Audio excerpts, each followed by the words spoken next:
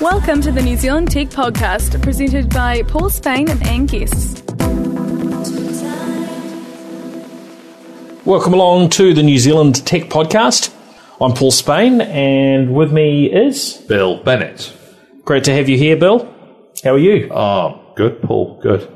Sobered up after ITP. Yes, so just for those that don't know you, remind us where you fit into the technology field and tell us where you were last week. I write for a website called Digital, which is spelt digital without the a.co.nz. And those stories go on to Geek Zone and Scoop as well. Last week I was covering the IITP conference in Tauranga. And which stands for? The Institute of Information Technology Professionals. And it was good fun as well as being really informative. Lots of really quite powerful people and sessions and so on. Because we don't have a huge number of technology oriented conferences that probably have that sort of we don't have that many conferences to start with, and then I guess the particular leaning of this one was somewhat unique. Yeah, well, you're right. We don't. What we don't have is we don't have many sort of overview conferences. We have them for specific niches, and then there are things like NetHui and so on, which is actually very good in its own way. But this one was specifically for technology professionals, so the level was good, and as I say, lots of interesting sessions. This year's theme was about innovation, so we had quite a lot of quite high-powered, innovative things to think about, and some presentations from people that have been there showing how it's done. Good. And any highlights for you? You mentioned before we started about what I thought you were talking about, a CNC machine, but you actually saw a 3D printer that was building stuff out of metal from scratch. Yeah, well, what was one of the great things about the conference is the day before it started in earnest, there was a tour around the Bay of Plenty, the Western Bay of Plenty area, looking at some of the technology companies around there. And one of the places we went to was it was the titanium industry something or other research place at the Bay of Plenty Polytech, where they have a 3-dimensional printer. Okay, that's not all that exciting these days. Well, they are exciting, but this is really exciting because they were making stuff out of titanium. So they were making metal things in a 3D printer. And they weren't, as you say, they weren't milling them. They were making them from powder. So they weren't starting with a big block of metal and then cutting out what was not needed. This started from scratch. With powder, with a powdered form of the metal. And, of course, that one of the features of doing it that way is there's zero waste. There's just no waste in building things that way. The stuff they were making were things like knives. And one of the things they demonstrated was a tiny, when I say tiny, I mean it was probably about 60 millimeters long, adjustable spanner, that actually worked, and it was just incredible. It was actually a gift to give away at another conference. But they had knives, and they were making things like replacement bone parts for animals. I don't think they were making for humans yet, but it's just a fabulous facility, and it's in the Bay of Plenty. It's not in Auckland or Wellington, which is also quite interesting. Well, I guess there is a lot that happens in the regions around New Zealand, but often doesn't get, I guess, the same publicity because the media aren't necessarily as prevalent in those locations, and not specialist media for sure. But the conference itself was kicked off with. I mean, Amy Adams opened the conference. How was that? I mean, she's been, I guess, the government are always under the gun for one thing or another, and there probably been one or two things that she's been under a bit of pressure on lately. Yeah, she basically addressed those issues, and it was very much a sort of what you'd expect the government to say defending their position. So there wasn't anything amazingly new. We would have heard those arguments before. So the discussion around chorus, pricing and so on. Now, there's more information on that due to hit this week, isn't there? I understand. I think the Commerce Commission are going to be sharing some more information on what they say should happen to, wholesale internet prices. I think that's right. But one of the things that impressed me about Amy Adams' role at the conference was normally you get the politicians who'll turn up, make a speech, and get helicoptered off or whatever to something far more important.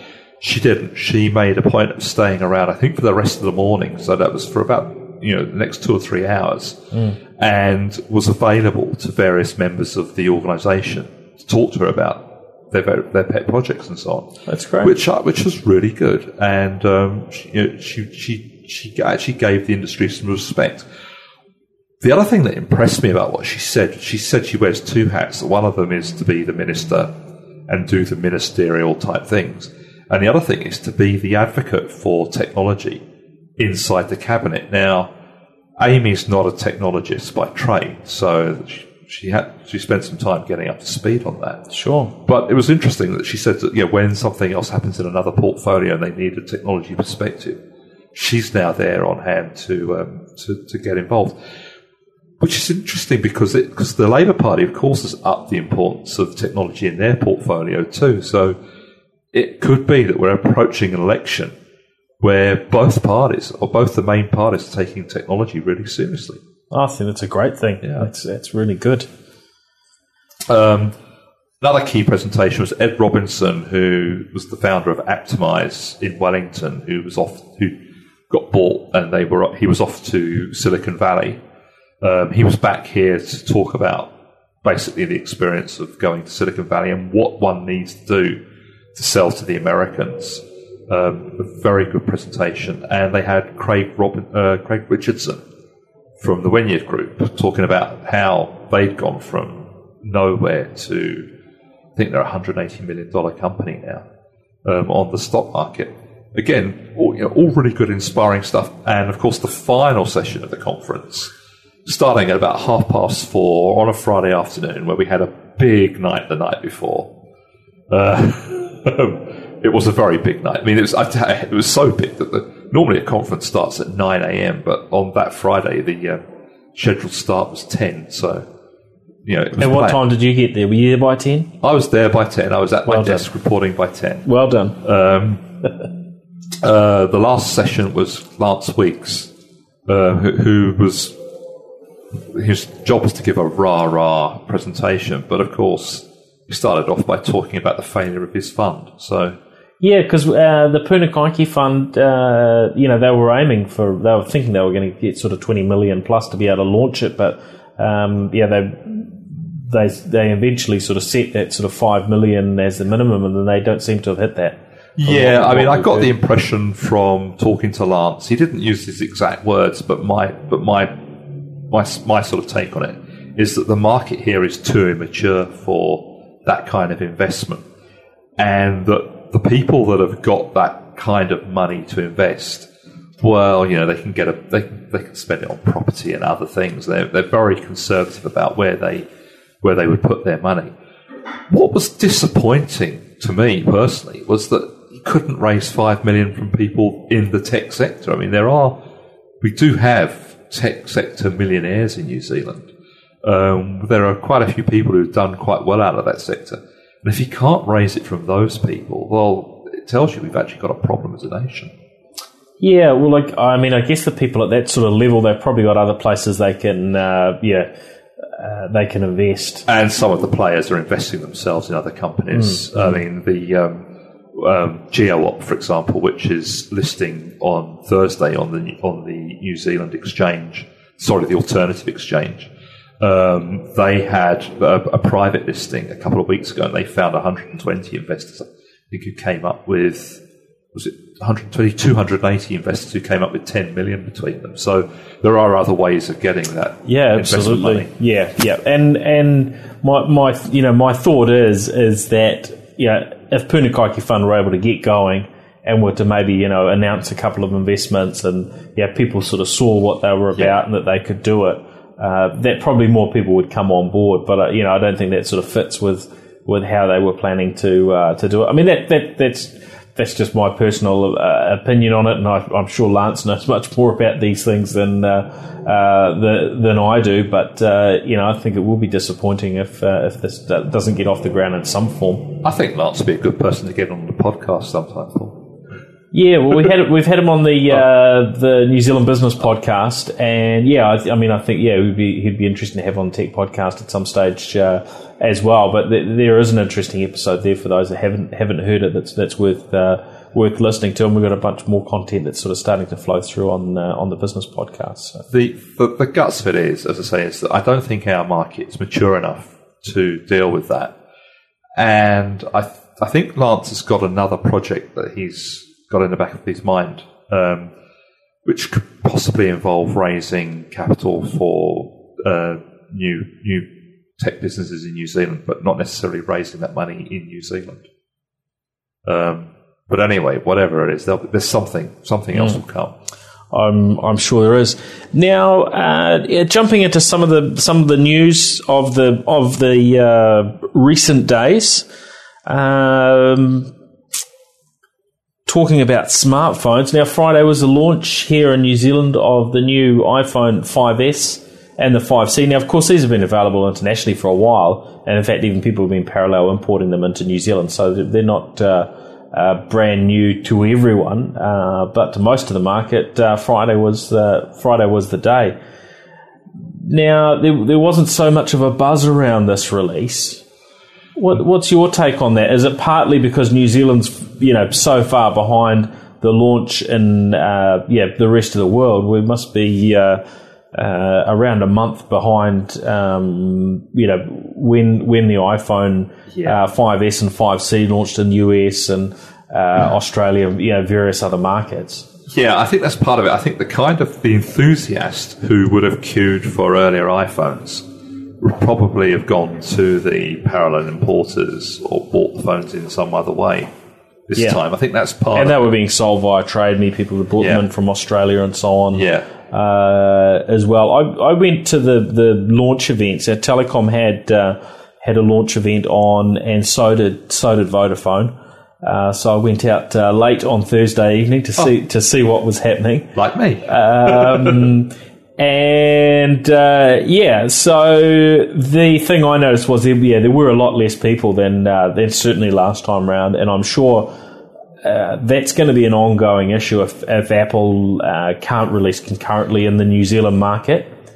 And I'm not quite sure why they don't release concurrently in the New Zealand market. I would have thought that ours is a small enough market they could slide it in there, and they have done.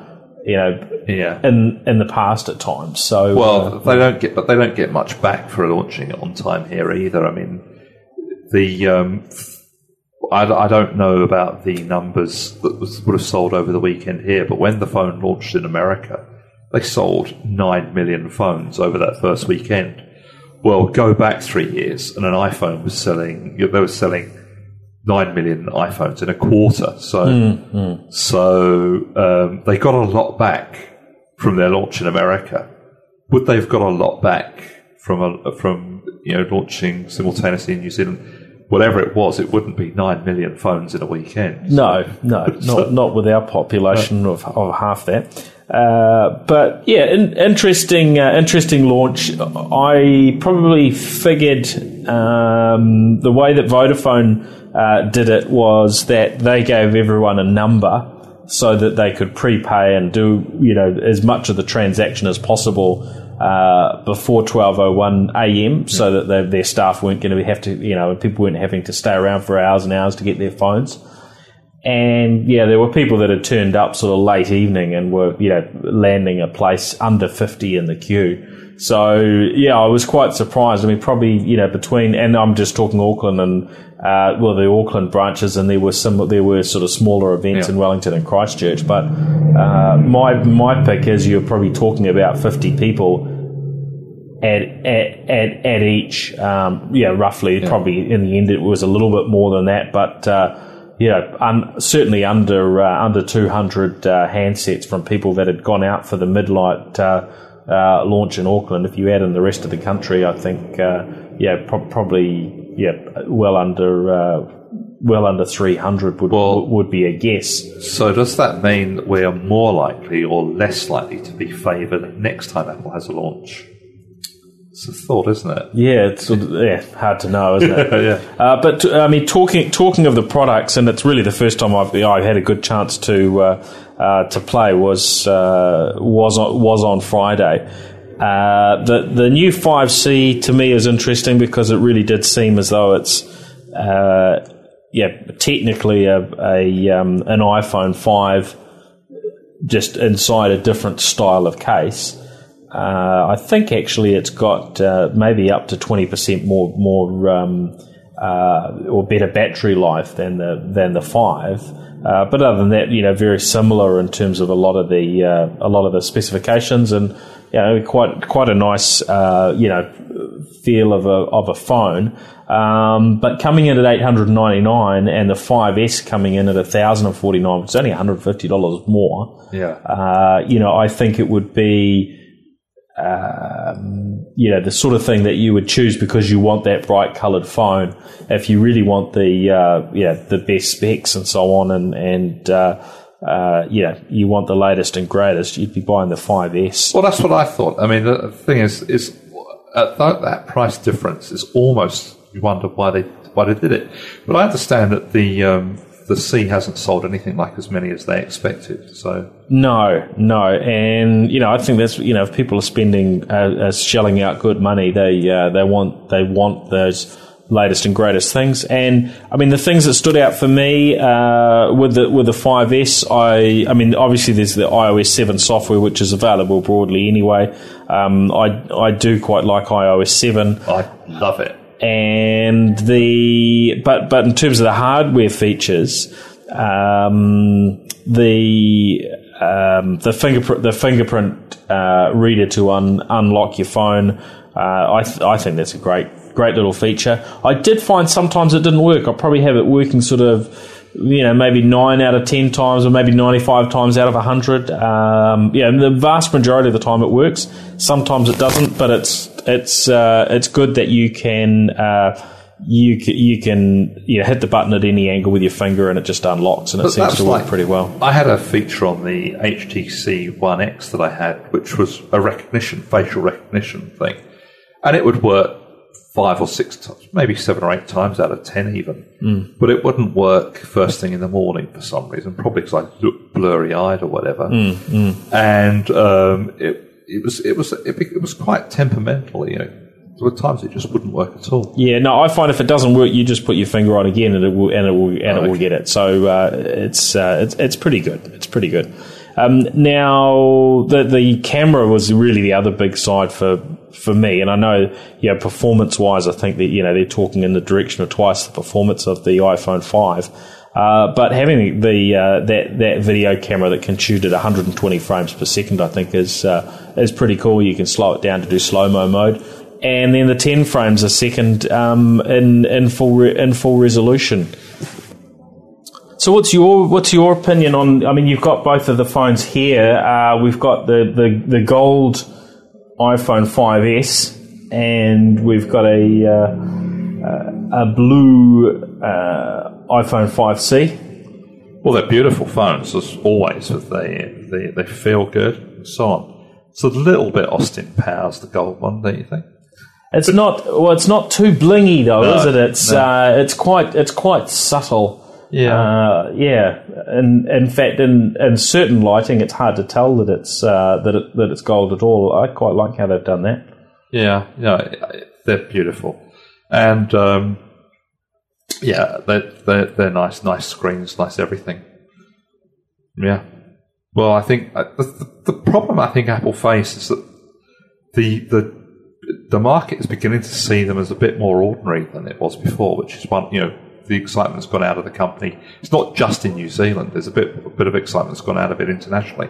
Well, they have to work in many ways, really, really hard to sort of turn heads. But I think they're still seen as the premium product in the market, aren't they? Absolutely, and not only that, but people's expectations can be a bit unrealistic. That's true. I mean, what else can they come up with? I mean, the one thing I am looking forward to seeing from Apple at some stage, and I don't know whether from hearing them talk about the iPhone and the way it fits in one hand and so on, I don't know whether they're going to do it, but I would still like to see one with a bigger screen.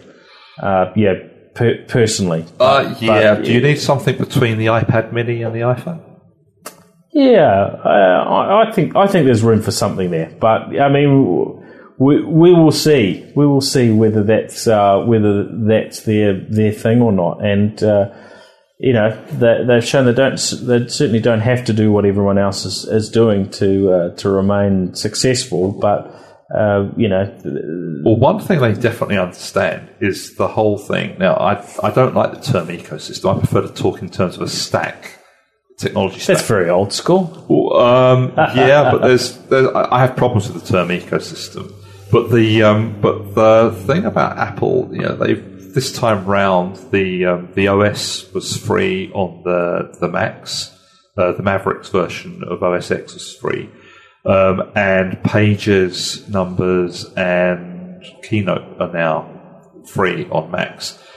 They come free with new phones and new iPads, but you still have to buy it actually in the iPad store. I checked this afternoon, and I found to my disappointment that I'd have to buy a copy for my iPad. But but doing that is really interesting. It's interesting on two counts, because if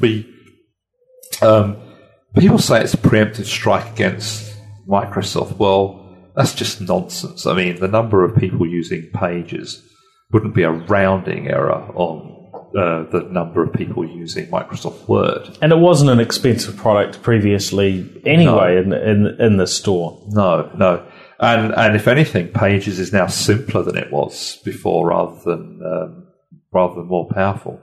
The Mac version is now more like the iPad version than it was last time around. In other words, Mac's moving towards iPad rather than iPad moving towards Mac. So I mean, Pages, for that comparison, we're really referring to Pages as an alternative to Microsoft Word. But I mean, as a product, you've been using it. I mean, how have you found it? Well, I spent the day writing a story using Pages. Just it's my way of testing things, just to actually use it for real. It's great for a journalist. My ideal word processor is something that replicates a typewriter and a sheet of paper. Very simple. Yeah, very simple. All those extra features. The thing about Word is Word was getting really, really top heavy, and then Microsoft at some point decided that they were actually going to hide all that from the user. But for a while, it was just getting too bloated and too complex. Big. Yeah, and it was just getting in the way of getting work done. And Microsoft stepped back from that. Pages actually takes that to a whole new level of simplicity.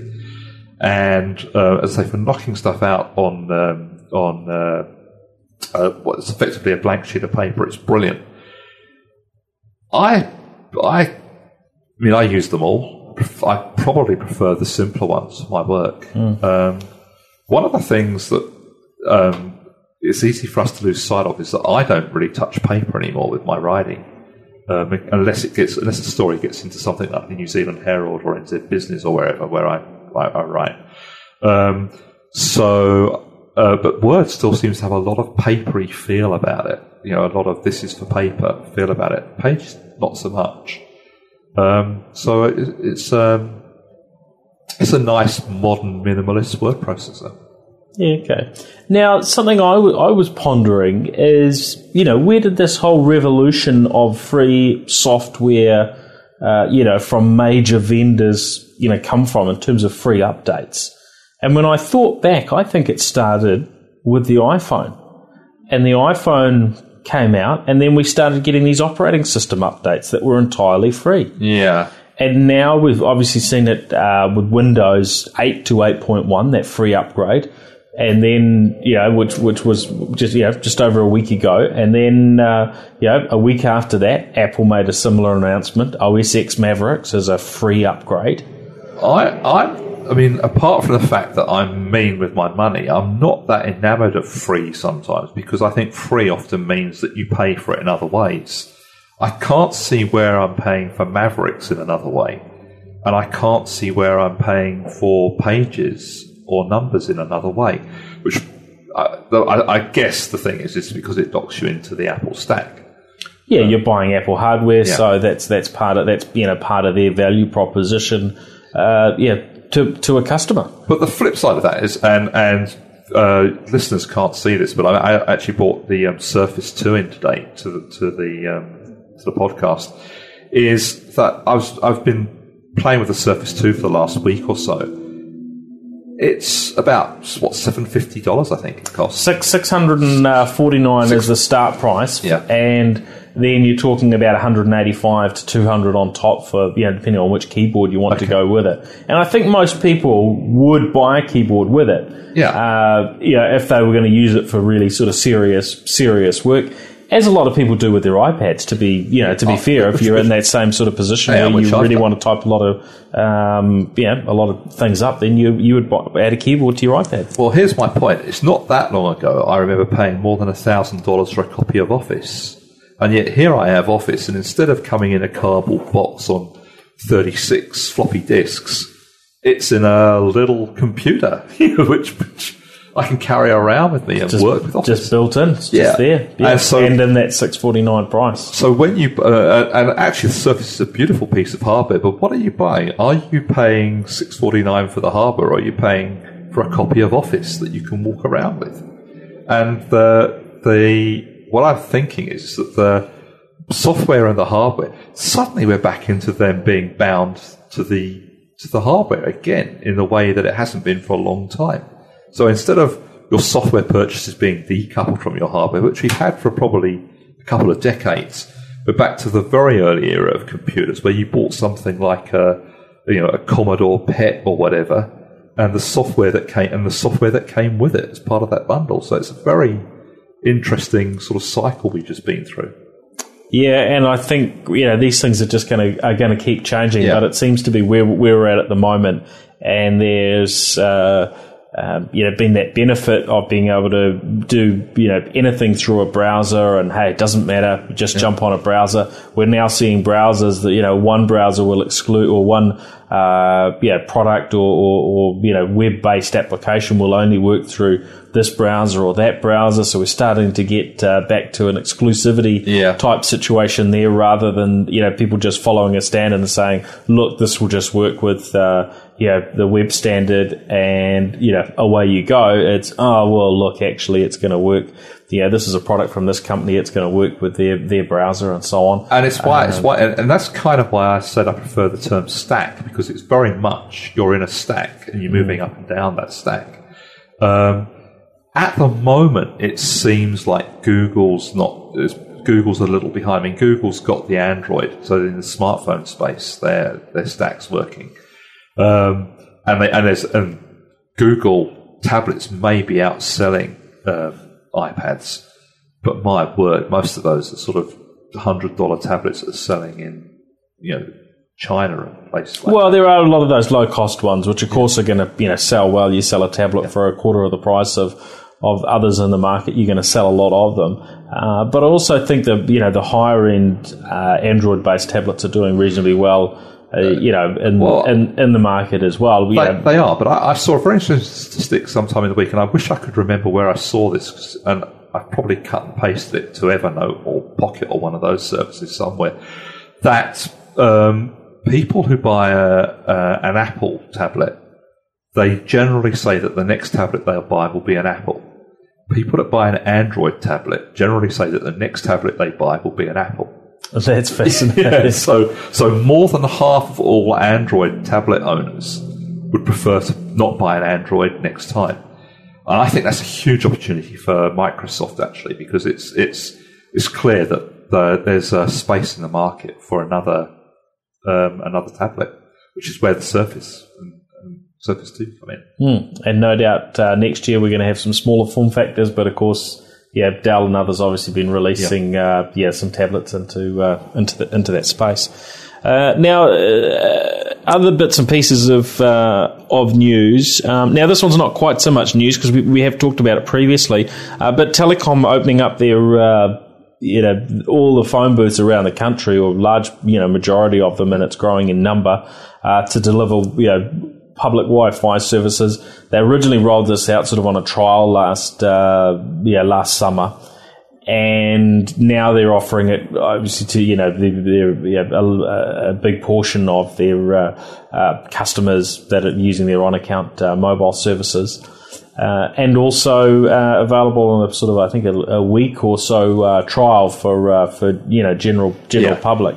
It's a huge strategic move on Telecom's part, because what they're in effect doing is giving their customers a lot more value for no more money.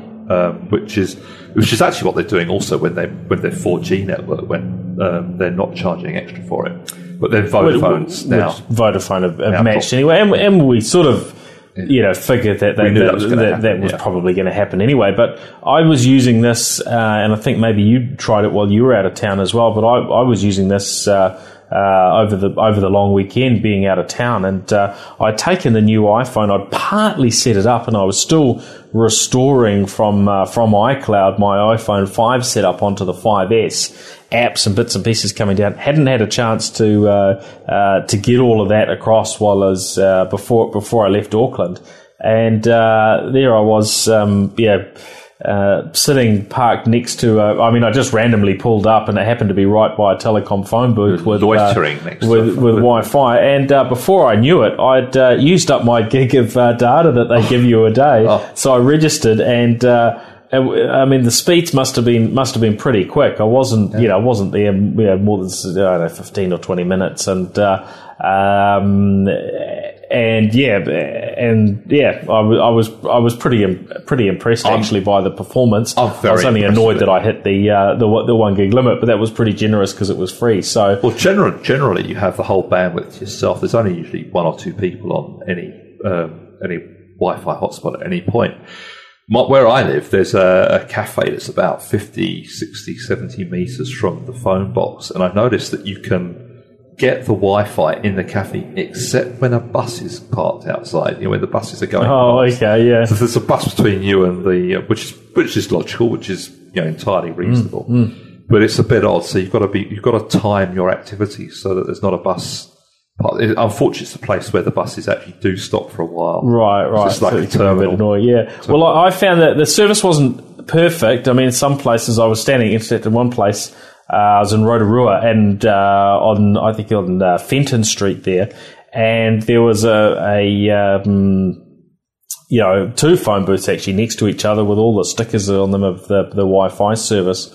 But I couldn't get, nothing would come up on the iPhone 5S. Now, I don't know if that was to do with the phone, to do with the Wi-Fi, because my wife, I think she managed to pick it up on her phone, but I just couldn't even see any signal at all on that occasion. You get it all the way along Ponsonby Road. Yeah, okay. That's pretty good, isn't it? And I'm sure it's a case in other parts of the country, in Wellington, Christchurch, and a lot of the smaller areas, where you are getting pretty good access. But compare that to other places where you can get Wi-Fi. Stopped outside of BP. I think it was a BP station, certainly a service station that had free Wi-Fi, and trying to connect to that, it was just rubbish. Yeah, and I think McDonald's one, I mean, that one's just, I think, an absolute shocker. I've had a lot of rubbish ones, but there's telecoms say that there will be thousands of these hotspots within a few years, which is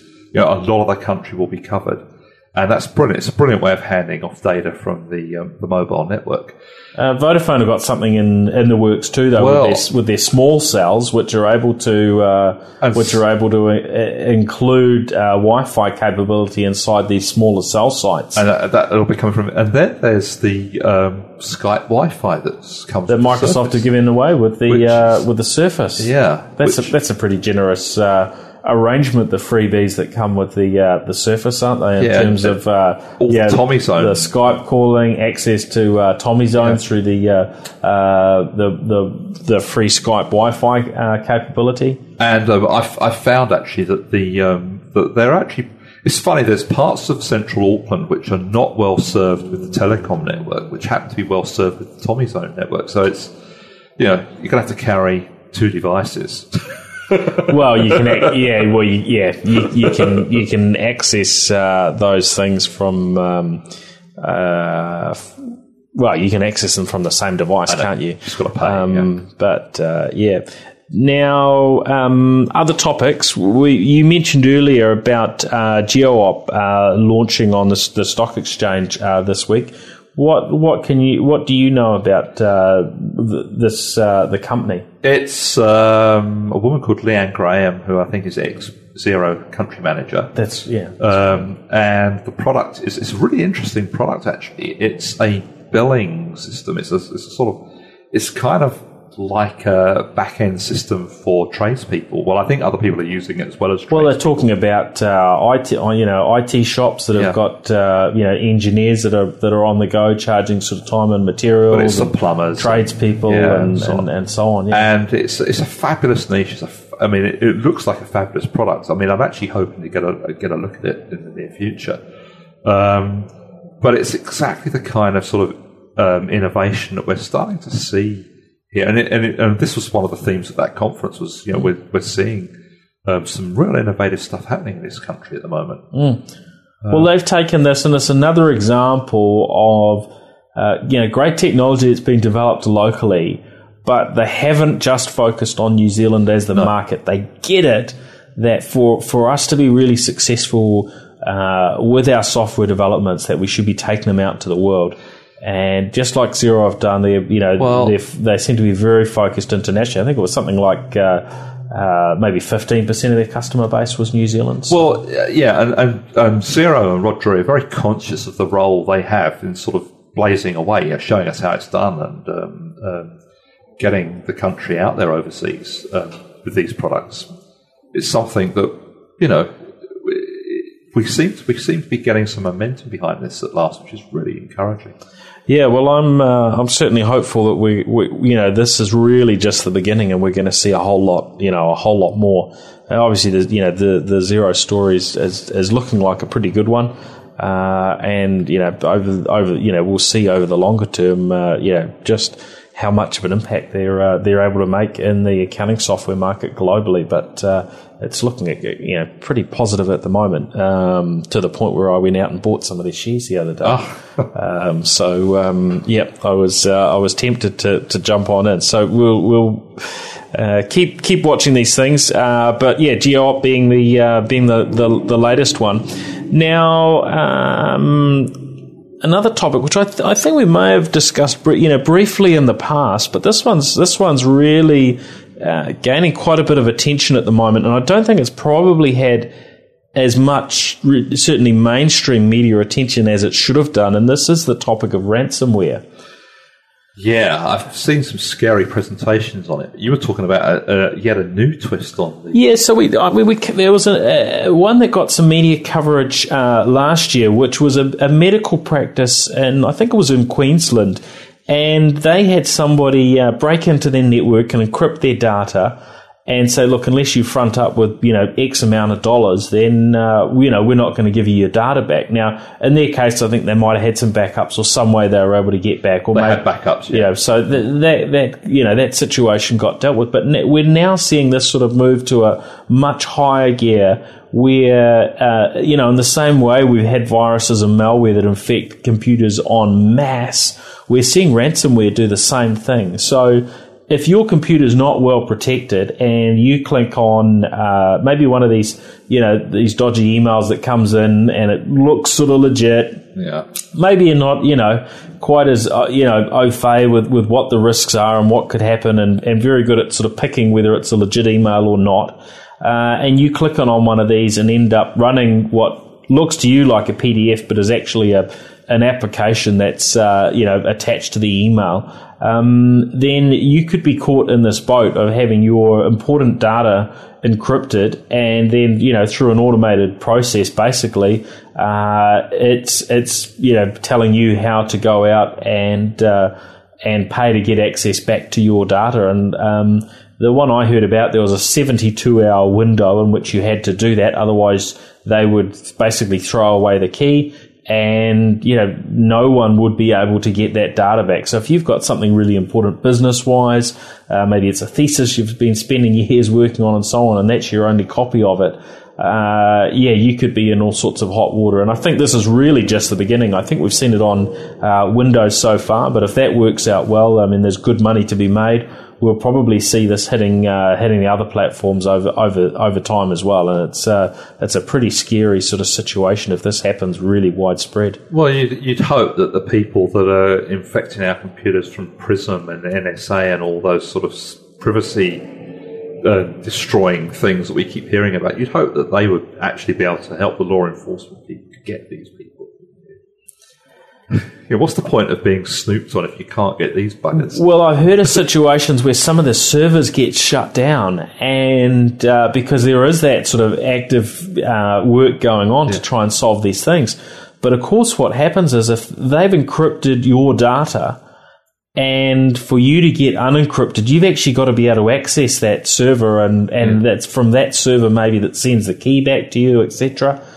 If that server's taken offline, then your data's just gone. You don't have another option. So there's actually a downside to shutting down, parts of these services, and that if your only way of getting it back is to front up with the money, and you can't do that, and there's data that you can't get another way. It's pretty concerning. Now, for businesses and large organisations, and I know we have CIOs and the like from government departments and universities and so on that listen in. They're going to want to be really cautious, because we're hearing that not only can these tools go in and encrypt your local data, but can reach out across a network and impact that broader data. So if you think of a big organisation, they could get impacted in a really major way with this stuff if they're not really well locked down. Now, I think most organisations have learnt lessons from the past, but I think this is just another warning to be extra careful. And when we look at the sort of money that these the writers of these viruses or Trojans can generate off it, it's huge. So I think we're going to see an impact unlike what we've seen for a long time. Of course, what's the guarantee that you're going to get your encryption key if you pay them the money? That's the other thing. Well, there's no guarantee of it, but I think that the ones I've heard of so far is people fronting up and paying the money, right. Are getting their data back. But what else can you do? If it's important to you, you're at least going to probably give it a go. Now the Spectrum auction for I guess we've got the 700 megahertz sort of band, which has been used for analog TV broadcast in New Zealand for a very, very long time. From December, that really gets switched off. The auction starts today for telcos for the telco bids are in and underway today. Well, I guess it's not going to be much of an auction, because you're only allowed to buy 15 megahertz. A block of 15 megahertz maximum. There are 3 bidders, and there's 45 megahertz to. And they've put their bids in already, haven't they? Yeah. So unless the only possible, we're assuming, but I think we can assume with some confidence that Telecom and Vodafone will go for the full amount that they're able to buy. The question is whether 2 Degrees chooses to give the 3 Degrees. Do you think there's a name change coming up there, Bill? I have Tamala Motown in my head. Whether the 2 Degrees goes to the full 3 blocks of 5 megahertz or not is the only question mark over the entire auction. And of course, if they don't pick up all 3, then the remaining 5 or the remaining block or blocks that are left are up for Telecom and Vodafone. Yeah. And of course, if there's 1 block left, then there could be some quite aggressive bidding. But that's the only possible scenario that this can play out. If anything other than fait accompli, and the government will get its 198 million pretty much guaranteed. So there's not a lot of excitement or mystery in this auction, I'm afraid. I guess this, in some ways, it'd be rather sad if we do end up with a bit of an imbalance there that leaves 2 degrees at a disadvantage and aren't able, to deliver the same sort of quality as what we would be able to, get from having that,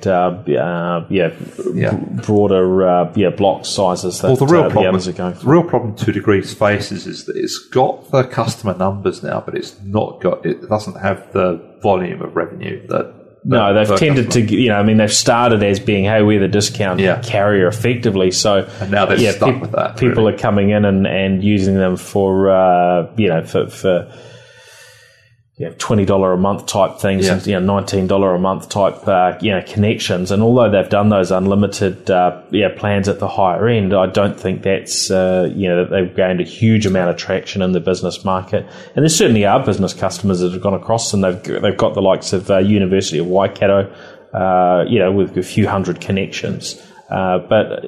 It's much harder for them probably to come into that space, and the other telcos are offering a whole bunch of things that are usually part of their package deals. So like the Wi-Fi we were talking about. So, but the other thing about this is that the auction's been structured to make it easier for 2 degrees to buy. I mean, they don't have to pay all the money up front. There's a sort of, I think it's 5 years that has to be paid over. But the other thing that's really interesting, there's 2 other things that are really interesting in this auction. The first one is that you have to build, I think it's 10 new towers.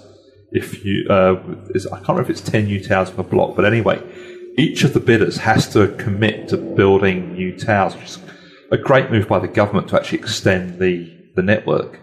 I thought that was rather a clever thing to put in there. Yeah, that is smart. I mean, we want that stuff to keep happening, and sometimes the telcos will sort of slow that sort of thing down, won't they? Yeah, and the other thing is it's going to make a huge difference to the people in rural areas because of the way the 700 megahertz spectrum travels further in rural New Zealand.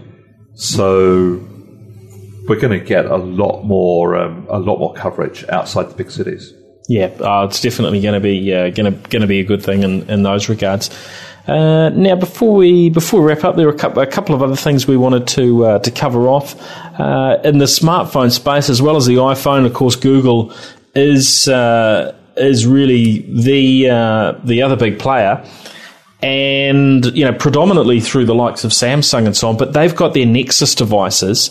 And we've had details that sort of been floating around about what Google's new Nexus phone, the Nexus 5, is going to consist of, and that's been pretty much confirmed now with some information leaked out of Canada.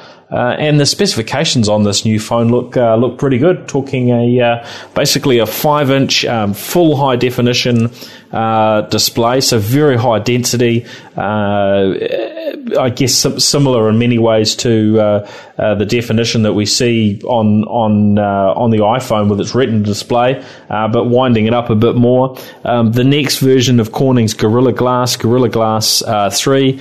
You've got an 8 megapixel camera on the rear with optical image stabilization. So, the sort of technology there that's going to compete quite well. And I guess the thing that people have been looking forward to as well is a new version of Android. So it's going to come with 4.4 or KitKat as the code name for it is. So I don't know how Nestle feel about that free promotion. I'm sure they don't mind having their name kicked around like that, although I'm sure there are some could be some trademark complications if the phone came out looking anything like a chocolate bar.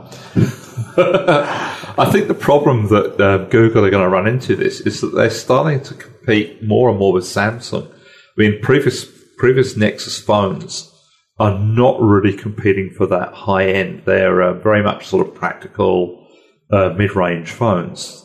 This one's a high-ender. It is. It's got the Snapdragon 800 from Qualcomm, which is a very high end handset. I think 2.3 gigahertz quad core. I mean, this is a very powerful processor. So, does Google really want to drive Samsung into developing its own phone OS?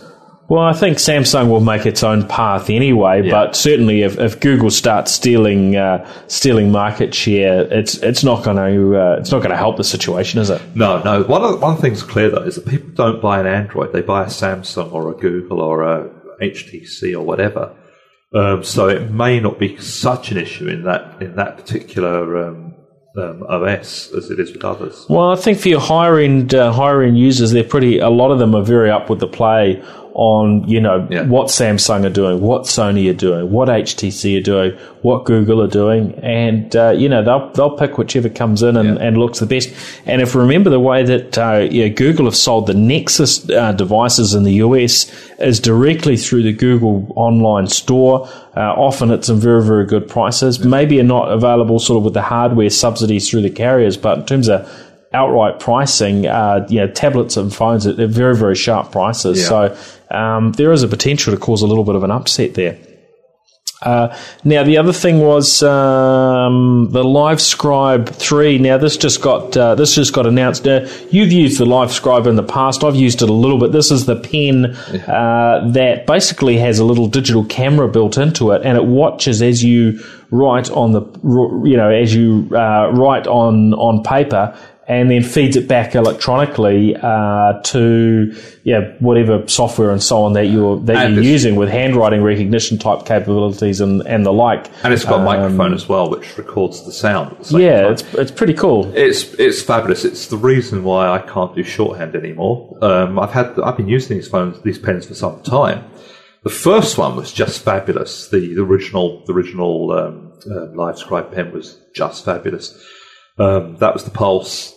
It worked with some proprietary software, but the proprietary software had extensions. So on my setup, I could write some notes. The notes would be translated into a Word document, and but you can go to the notes and you can hit on a word in your text, and it will take you to that point in the audio track. Yeah, which is great, isn't it? So for a journalist, it's fabulous. You don't no more sort of backward and forward through a tape to find that really juicy quote. What did they say? Yeah, you can just put an exclamation mark or whatever in your notes. The second generation had Wi-Fi, which sounded like a good idea, but in practice it's not so hot because whereas the original pen would last all week on a single charge, the Wi-Fi pen pretty much you just about get a day on a charge because the Wi-Fi is pretty heavy on the battery. Yeah, I found that. The other thing I found with it was it wasn't as compatible with such a broad range of software. No, because as well. And it links back to Evernote. Now, Evernote's a lovely program, don't get me wrong, but it just couldn't do as much as the original software. And like you say, it didn't link as much. This one is well, if it's flawed in any way, it's that it only works with an iPhone or an iPad. You can't use. I mean, there is an Android version coming, but it's the iPhone or the iPad that actually does the recording now. Yeah. So the LiveScribe 3 is really directly sort of tethered, to your phone in a wireless sense, but it requires your smartphone to do the thinking. And at this stage, it's limited to iPhone, isn't it? Which means you've got to buy an iPhone to be able to use it as well. Yeah. But if you're an iPhone user, brilliant. That's probably something well worth worth considering. Now, one last thing, digital NZ. Now, I'm not talking about, Bill, your digital.co.nz. I'm talking about the organisation Digital NZ, which is archiving a huge amount of information from various libraries and so on around the country, from books to audio content and photographs and so on. They've been kind enough to create a within their massive digital archives. They've captured all of our podcasts. So we've got the New Zealand Tech podcast, the New Zealand Digital podcast, and the New Zealand Business podcast now been indexed by Digital NZ. And I mean, we've been talking probably for 12 or 18 months, and now this stuff is all brilliant. Is all up there. So full credit to them. Thank you for your hard work on that, guys, because I know they've had to go through various processes to make that happen. And I know that there's a huge amount of work going on behind the scenes there. As they try and build these digital archives and I guess a search engine for searching all types of content, video and textual and photos and audio and so on as well. So, but it's well worth a look if you haven't. digitalenz.org for that information. So and I think this is it's a government funded project, which is very, very good. We're paying for it, so you may as well get in there and have a look and see what you paid for. Well, that's it. I think that wraps us up for this week. So thank you very much, Bill, for being back on the podcast. It's fun as always. Much appreciated. Now, tracking you down online. Twitter, I'm Bill Bennett, NZ, with 2 N's, 2 T's, and digital without the a.co.nz is my website. Excellent. All right. Well, thank you again.